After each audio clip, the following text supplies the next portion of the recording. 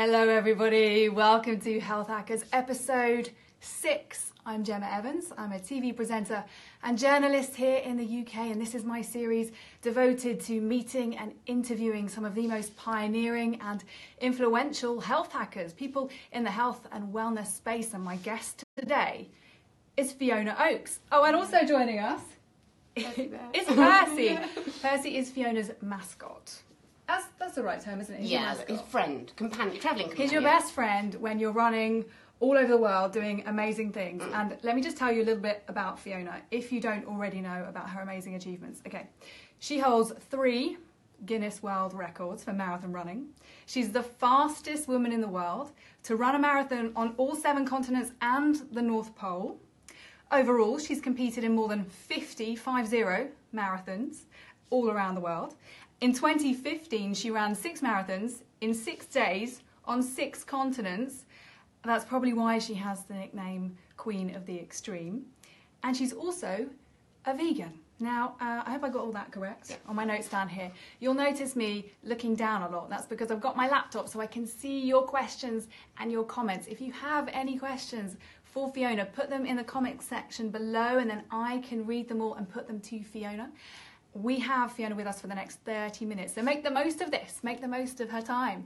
And if you can think of anybody who might benefit from watching this episode of Health Hackers, maybe you have a friend who thinks that vegans can't be amazing athletes, you might want to tag them and then they can watch this and then they can learn, because we're all learning together. Now let's start where it makes sense, at the beginning, I guess. So when I've been researching you, Fiona, there's so many things that I have discovered that are so fascinating, but one of the things is that when you were a child, you decided to go veggie at 3 and then vegan at 6, but neither of your parents were either veggie or vegan. So where did this come from? I think it came out of a very, very raw, pure love of animals. I loved animals. I didn't want to harm them. That was very obvious. I knew at 3, I knew where meat came from. Was the flesh of an animal. I understood that and I rejected it. But in that period, I started to ask my mum, where were, eggs coming from? Why was the cow giving us her milk? Doesn't she need it for her baby? And I was very, very fortunate at this time. I will say now, I don't always consider myself as a public speaker or somebody who feels comfortable in front of a camera talking about what I've done, because in the scheme of things, I don't believe I've done that much. But as a role model, I think it's very important. And at that time, my mum had a role model in an ex-piano teacher who was a vegan lady in the 1950s. And my mum had kept in contact with her, and she was able to turn to this lady for some advice. And it was so pivotal at that time, because this is in the 1970s, when people really didn't even almost conceptualise what kind of acceptance was there for not only being vegan, but being a vegan child? None at all. I mean, we had to hide it. It wasn't so bad at school, taking a packed lunch, stuff like that. At home, my mum was doing all the cooking. We did have a hiatus in my teenage years when I was hospitalised quite a lot. I had a problem with my knee. We're going to come on to that. That's another fascinating story. Stay with us for that. That's amazing. I had these multiple surgeries, and health professionals were sort of saying to my mum, when this diet flagged up, this is not healthy, that she isn't going to grow into a healthy adult, what are you doing? And it was actually put at the time that it was child abuse. My mum had to face that charge. And a lot of people, even today, say the same thing. The parents, they want to bring up a vegan child, that they get it from schools and colleagues and family even, that this is child cruelty.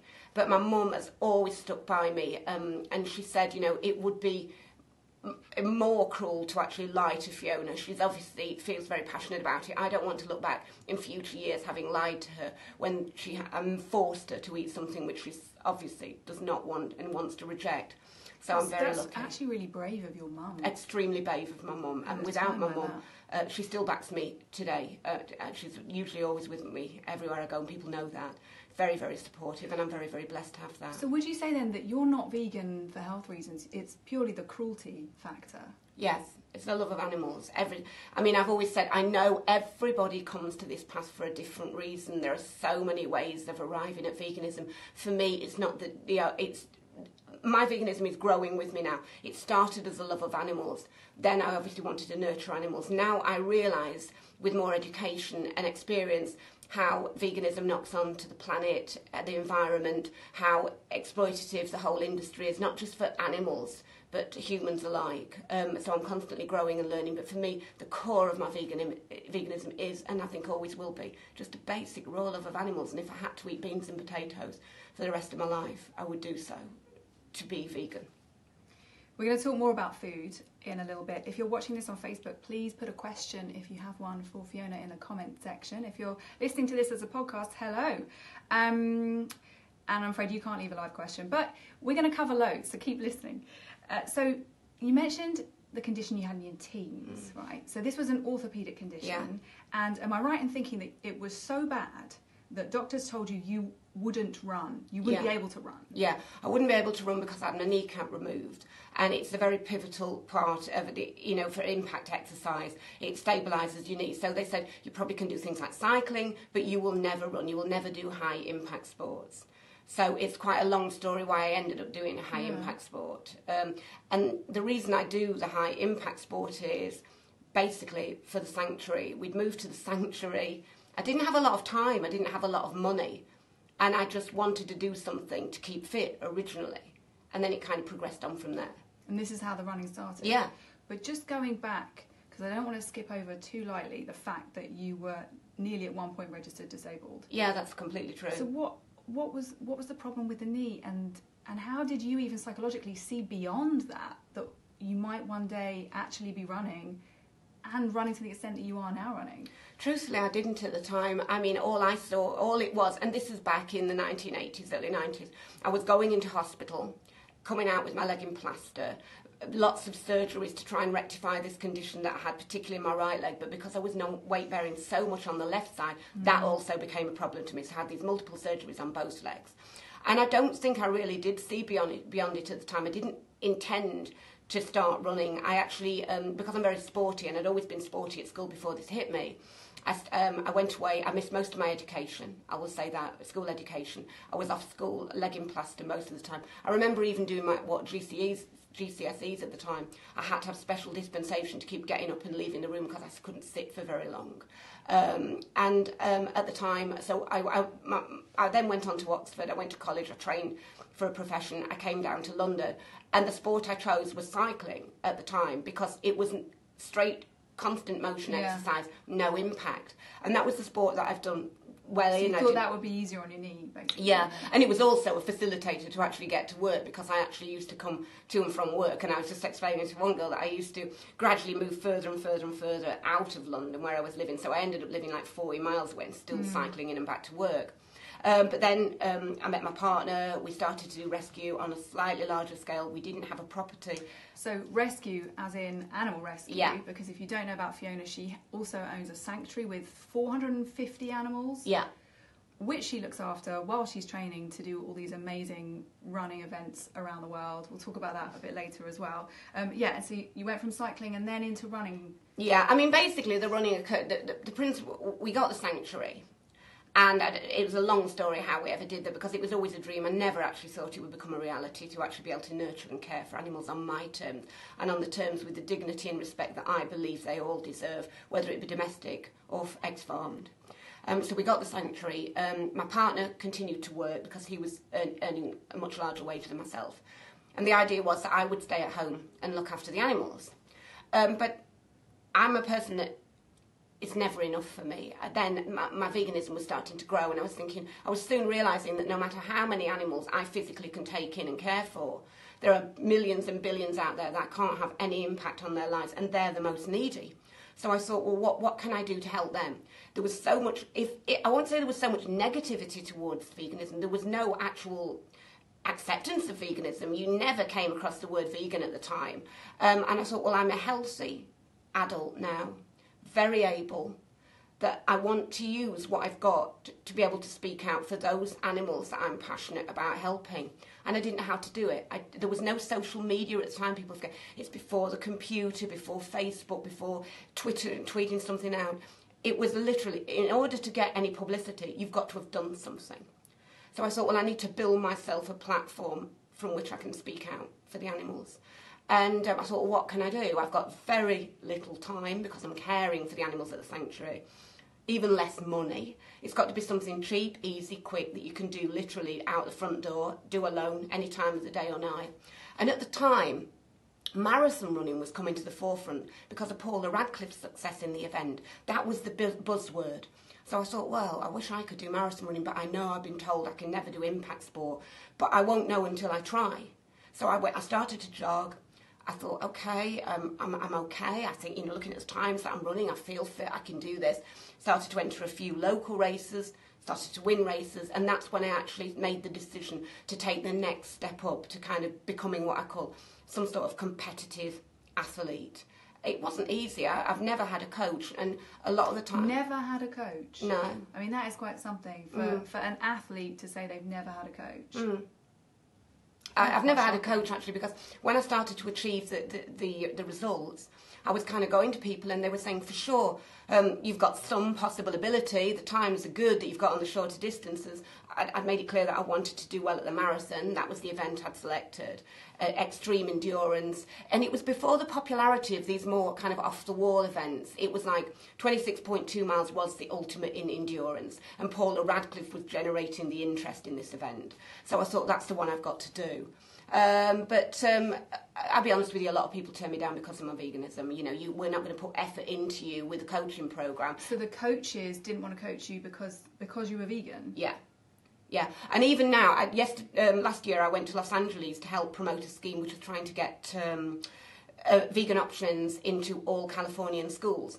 And the lady who invited me there, her daughter is quite a good college athlete, and she says she's had exactly the same, even in this day and age, from coaches. Very reluctant to take Lila on board because of her veganism.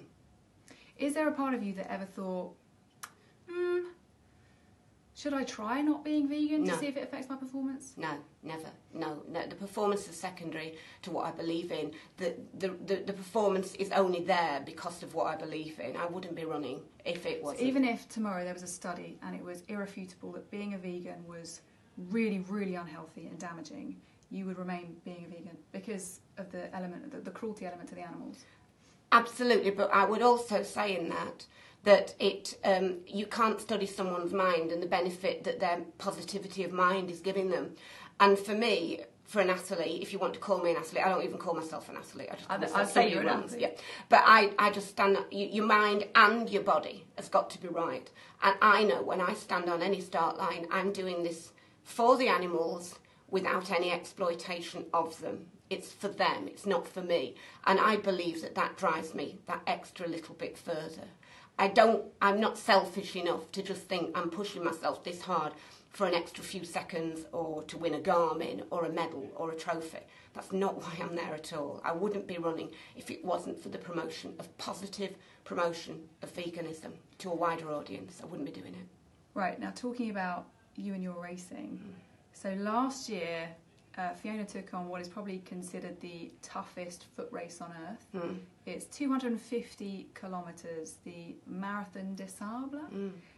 Tell us where that is and what that entails. Well, actually, that's in the Moroccan Sahara Desert, and I actually have done it 3 times.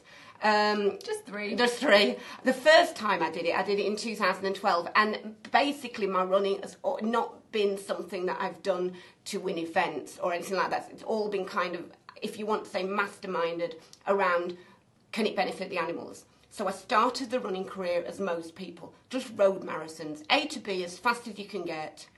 That's the end of the story. And I've got top 20 places in London and Berlin Marathon. I've got a personal best of 2 hours, 38 minutes. And at that point, I thought, well, I'm never going to win London Marathon. I'm not a runner. I'm just someone who is channeling some ability, some athletic ability or some physical ability into running. I just want the best out of myself because I'm not going to waste my time delivering this sort of effort when I could be doing something else positive for the animals if I'm not doing 100%. So I thought, well, I've reached the pinnacle of what I can do with the road running. Somebody then said, well, why don't you move down a tier? Rather than coming like top 20 in London or Berlin, win some marathons. So I thought, okay, that's a good idea. So I set about, going around, picking smaller races, winning them, breaking course records, promoting the veganism. Because I will explain at this point that the largest running club in the UK is Vegan Runners.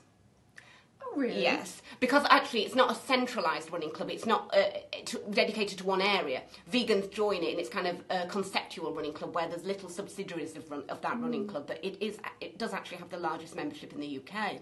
And back in 2004, to run on the start lines that I was running on, championship start lines and elite start lines, you had to be a part of a proper affiliated, UK Athletics affiliated running club. And at the time, the only one was the Vegetarian Cycling and Athletics Club. And I thought, that's great. I joined that club, but I thought it was always niggling at the back of my mind. Gosh, this is a massive opportunity to get this word on your vest, vegetarian or whatever, out there to a big audience. Basically, if you run on the elite start, the ladies' marathon in London, you're running 45 minutes ahead of the rest of the field, wearing a billboard with whatever it says on your jumper and your number. So at that point, we decided, a guy in the Vegetarian Athletic Cycling Club said, you're getting the results that, really, I think there's an opportunity here for a dedicated vegan running club, with the idea that will get the vegan word out across your vest in these kind of high-profile events and these high-profile starts. So that's why Vegan Runners was started. So anyway, I won loads of events, and then I was kind of thought, well, no, okay, I've done about all I can do here with this part of my running. I either pack up or I find something else. And one of my, I always joke about it and say one of my friends, and people say, if you've got friends who suggest this to you, what do your enemies suggest you do? But one of my friends suggested, look, you've done fast marathons, you've knocked those out year in, year out. Why don't you look at doing the toughest foot race on the planet, which is Marathon des Sables? Basically, like you say, 250 kilometres across the Sahara Desert, roughly a marathon a day, with one day's a double marathon. But you have to carry all your own supplies. You've got a pack that weighs 11 kilos. You've got like 50 degree plus heat. You've got sand dunes that are just like mountains. Really, really tough race. Go and do that, and then you prove that you'll be the first vegan woman to do that race. I did it. It wasn't easy for me because in conjunction with doing the running, I'm always looking after the animals. One of the horses at the sanctuary stood on my foot the week before I went and broke 2 toes. What? Yeah, so I had to go out there. So hang on, you still ran the race? Yeah. With 2 broken toes? Yeah. 250 kilometres in the Sahara Desert? Yeah, and that was the week before the race. I didn't, anybody who's out there who's sporty will know, to not go is to watch that plane leave without you after all the effort I put into the training and the management of the pack. I did it as an ethical vegan, which meant that I couldn't have anything down-filled. So not only I'd got heavy so everything is a vegan product, so there's no leathers in your trainers? Yeah, nothing like that. Same with the sleeping bag. So my pack was very, very heavy. I'd worked very, very hard for this race. And also it was out on the internet that this vegan woman was going to attempt this challenge. And I just didn't feel I could let people down, so I didn't tell anyone apart from the doctor. My family knew and a few close friends. And I went out there and gave it a go. And it was absolutely brutal. And I always say that on the long stage, I took some plasters and whatever I got on my foot off. And you could see the bones sticking out of my little toe. And you're still running day to day? Yeah, I'm running for the animals. And I was getting messages of support from around the world. How do you even sleep? So I'm guessing that each night you stop off at a camp to sleep? Yeah, you have a designated tent which you share with 7 strangers. And you literally just have the space that your sleeping bag takes. You get a limited supply of water. If you ask for extra water, if you don't manage your water properly, then you get penalties if you need more. It's a very, very tough race. It's kind of the definitive of tough. Do you actually sleep, given that you have bones sticking out of your feet and you're in a tent with 7 strangers who might be snoring really loudly? No, you don't do much sleeping, but the adrenaline keeps you going, and the fact of why I'm doing it. But anyway, I got through the race. I got the medal. That's what everyone wants, the MDS medal. Then, of course, I was looking for other challenges. I decided that probably, because I kind of realised that I hadn't reached my full potential in that kind of event, I'd enter the next year, see if I could get a place the next year and go back and try again without the broken toes. But in the meantime, another one of my friends said, OK, you've done the hottest, the hardest, why don't you do the polar marathons? And I'm kind of, well, what the heck are they? And that's a marathon at the North Pole and in Antarctica. Yeah. And I actually thought, no way, that's just not possible. Anyway, it is possible. I went out there. I was going to do Marathon des Sables and the North Pole Marathon, but they absolutely coincide at the same time. So I made my decision purely because the race organiser of the North Pole Marathon offered me the place to go out there. He said, if you will go the following year, I'll give you the place, which he did. And so I thought, I can't turn that opportunity down. So I went out there. I didn't know how I would be able to cope with this race, because this is slightly different to straightforward road running. Your leg, the knee, I thought is going to probably be prohibitive to me doing this, because bearing in mind I can do straightforward exercise, it can impact, but my knee is not very stable because of the lack of a kneecap. And I found that I was pretty able to do it. I won the ladies' race, fastest woman to ever run a marathon out there, and podium place with the men. So it was a good event for me, and I don't actually know anything about running. I know about my running and what I do, but I'm not a big running buff. The only time I dedicate to running is when I'm doing it. I heard you once say that you don't even like running. I don't. Well, no. That's probably... What are you doing it for? Well, let me put it like this. I am blessed the fact that I can run and can continue to run, that the arms and the legs are there, and the bodily strength to run. And I know I'm blessed for that. And I don't want to insult anyone who would love to be able to run and can't for any reason. But you've got to understand that when you're doing it at such a high impact level, I don't want to waste a minute. Every minute I cherish at the sanctuary. So the facts are, if I'm running, I'm hitting sessions really, really hard. So when I was road running, I was running 100 miles a week, 3 speed sessions a week, 1 long run, hill session, and recovery runs. So even the easy recovery runs in the evening after the speed sessions in the morning were hard, because I was always tired. And I never actually rest in between them, because I've always literally finished the running, run through that. That's some comedy sketch. Literally, I go in one door in my running shoes and my running kit, and come out the other door with a cup of peppermint tea in my hand, straight down the stables in my wellies.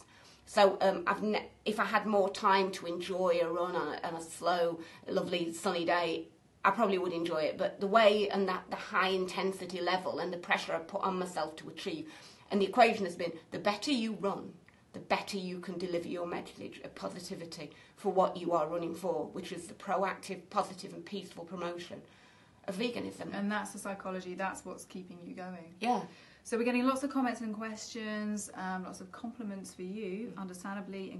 Dave says, incredible stamina. Mike says, your guest is incredible. Lots of incredibleness here. Bev would like to know, could you ask Fiona if her training diet differs greatly from her everyday diet? So typically what you would eat in a day. I guess you're always training. Honestly, but I'm always pretty much training. I've always got some harebrained plan going on. But my diet is very, very basic. And that's one of the things I wanted to address with veganism. For sure, any diet can be very, very expensive, but mine isn't. People think that a vegan diet has to be very, very prohibitive because of cost. My money, I always say I've got 450 mouths to feed at the sanctuary, and they come before mine. So very often I'm the last person I think of with my diet. Very, very basic pasta, vegetables, seasonal vegetables. My dad actually lives with us and he grows a lot of the vegetables that we eat. Nuts, just very, very basic stuff. So when I trundle off to the desert, and you've got all these kind of aficionados who spent years and years packing a pack, and I've got like Marbaker flapjack bars, which are 50p and do the job. That's basically me. I'm basic and I can get the job done. And that's the same with my food. So typically, so like for breakfast, you might have some pasta.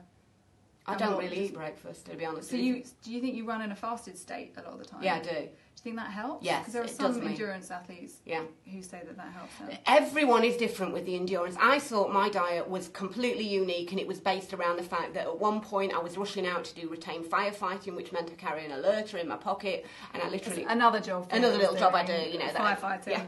And I used to rush up to the fire station, and literally I got to be prepared to go to and be away for 4 hours and fight fires, which I found very difficult if you're in the middle of a meal. It came on the fact that I'm always outside with the animals, so I tend to only eat 1 meal a day and don't snack in between. And I always thought that's a unique, and I must keep that to myself and I mustn't tell people that.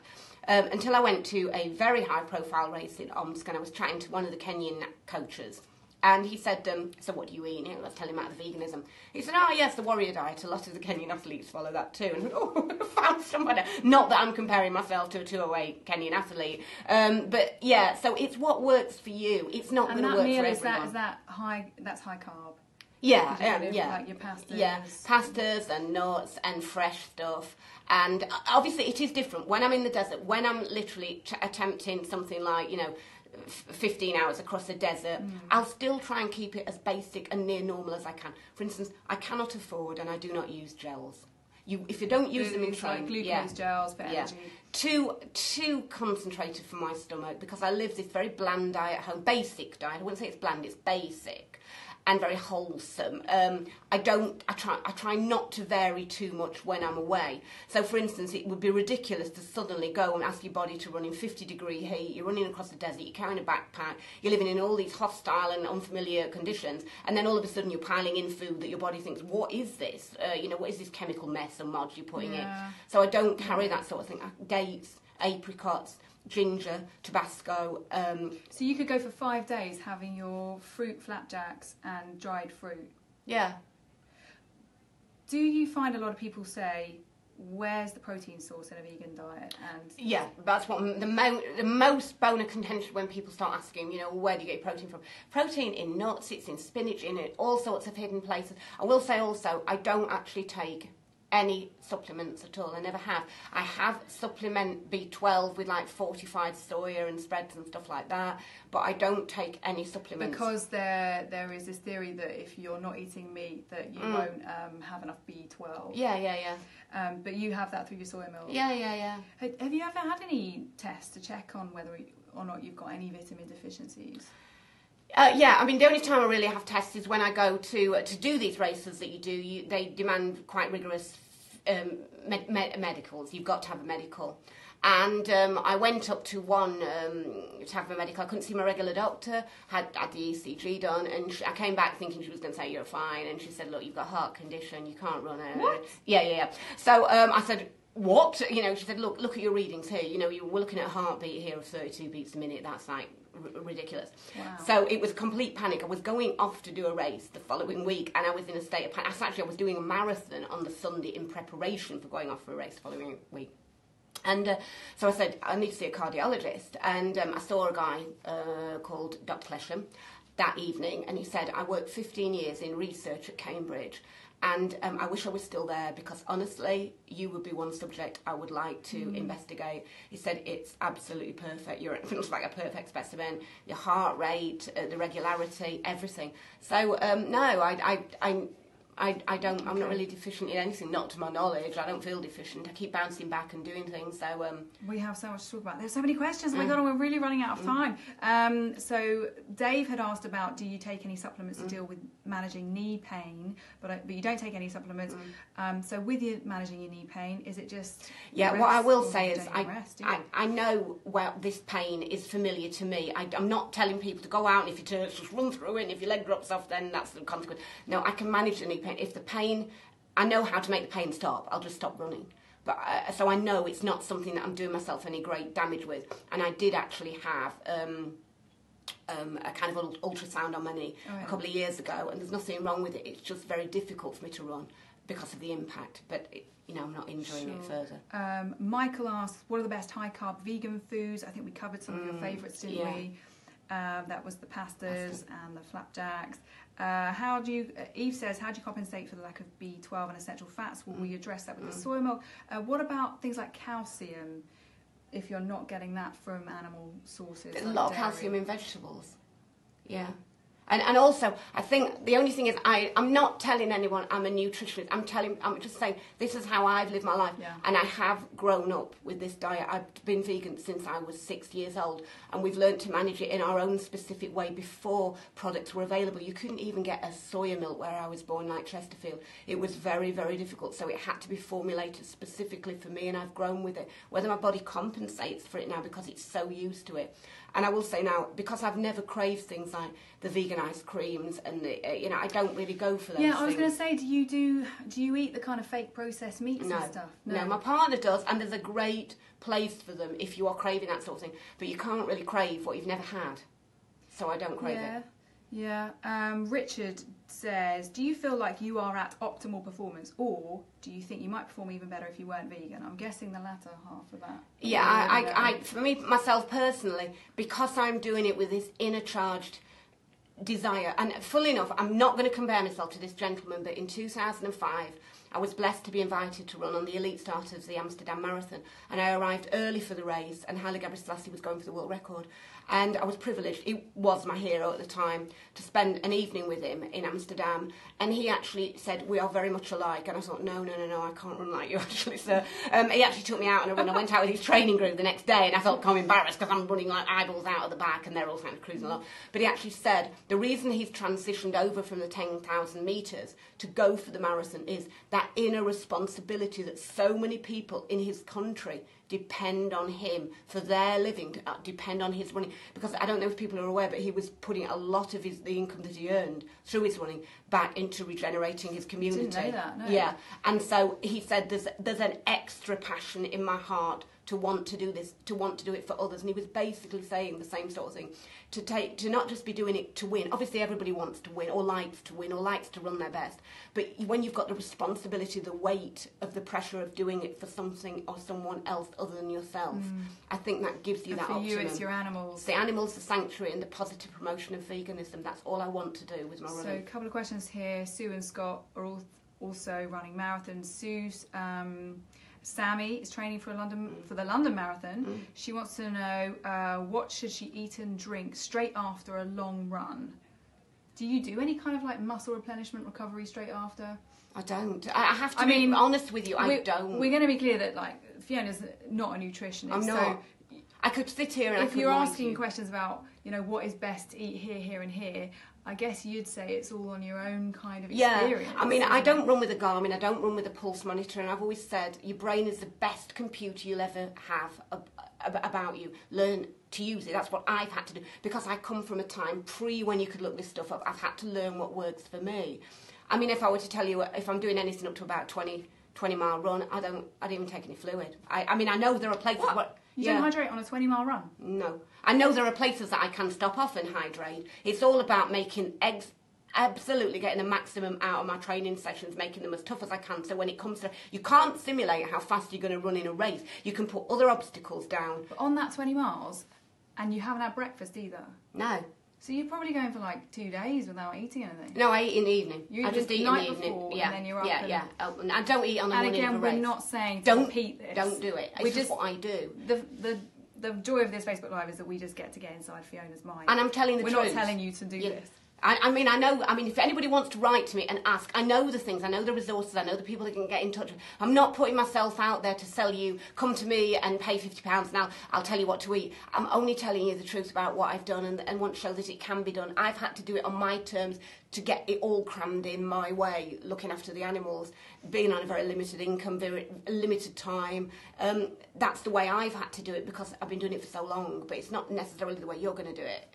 Scott says, huge well done to Fiona on such massive achievements. Scott is doing extreme altitude climbing and mountaineering, and he'd like to know what method of fueling in both food and drink works best for you in colder climates. So is it different kind of fuel? I know at the moment we've covered that you're pretty much not even eating. Yeah, I mean, to be honest with you, when I did the North Pole Marathon, I didn't actually have anything during the race. I just set off and ran. I came in for warm water. You couldn't carry anything about your person because everything was freezing in your pockets and crumbling. And I didn't actually have anything. How do you deal with the toilet situation? I'm not a marathon runner. I don't know these details. But can you stop it other ways, or are you self-sufficient in that they give you kit to be self-sufficient in?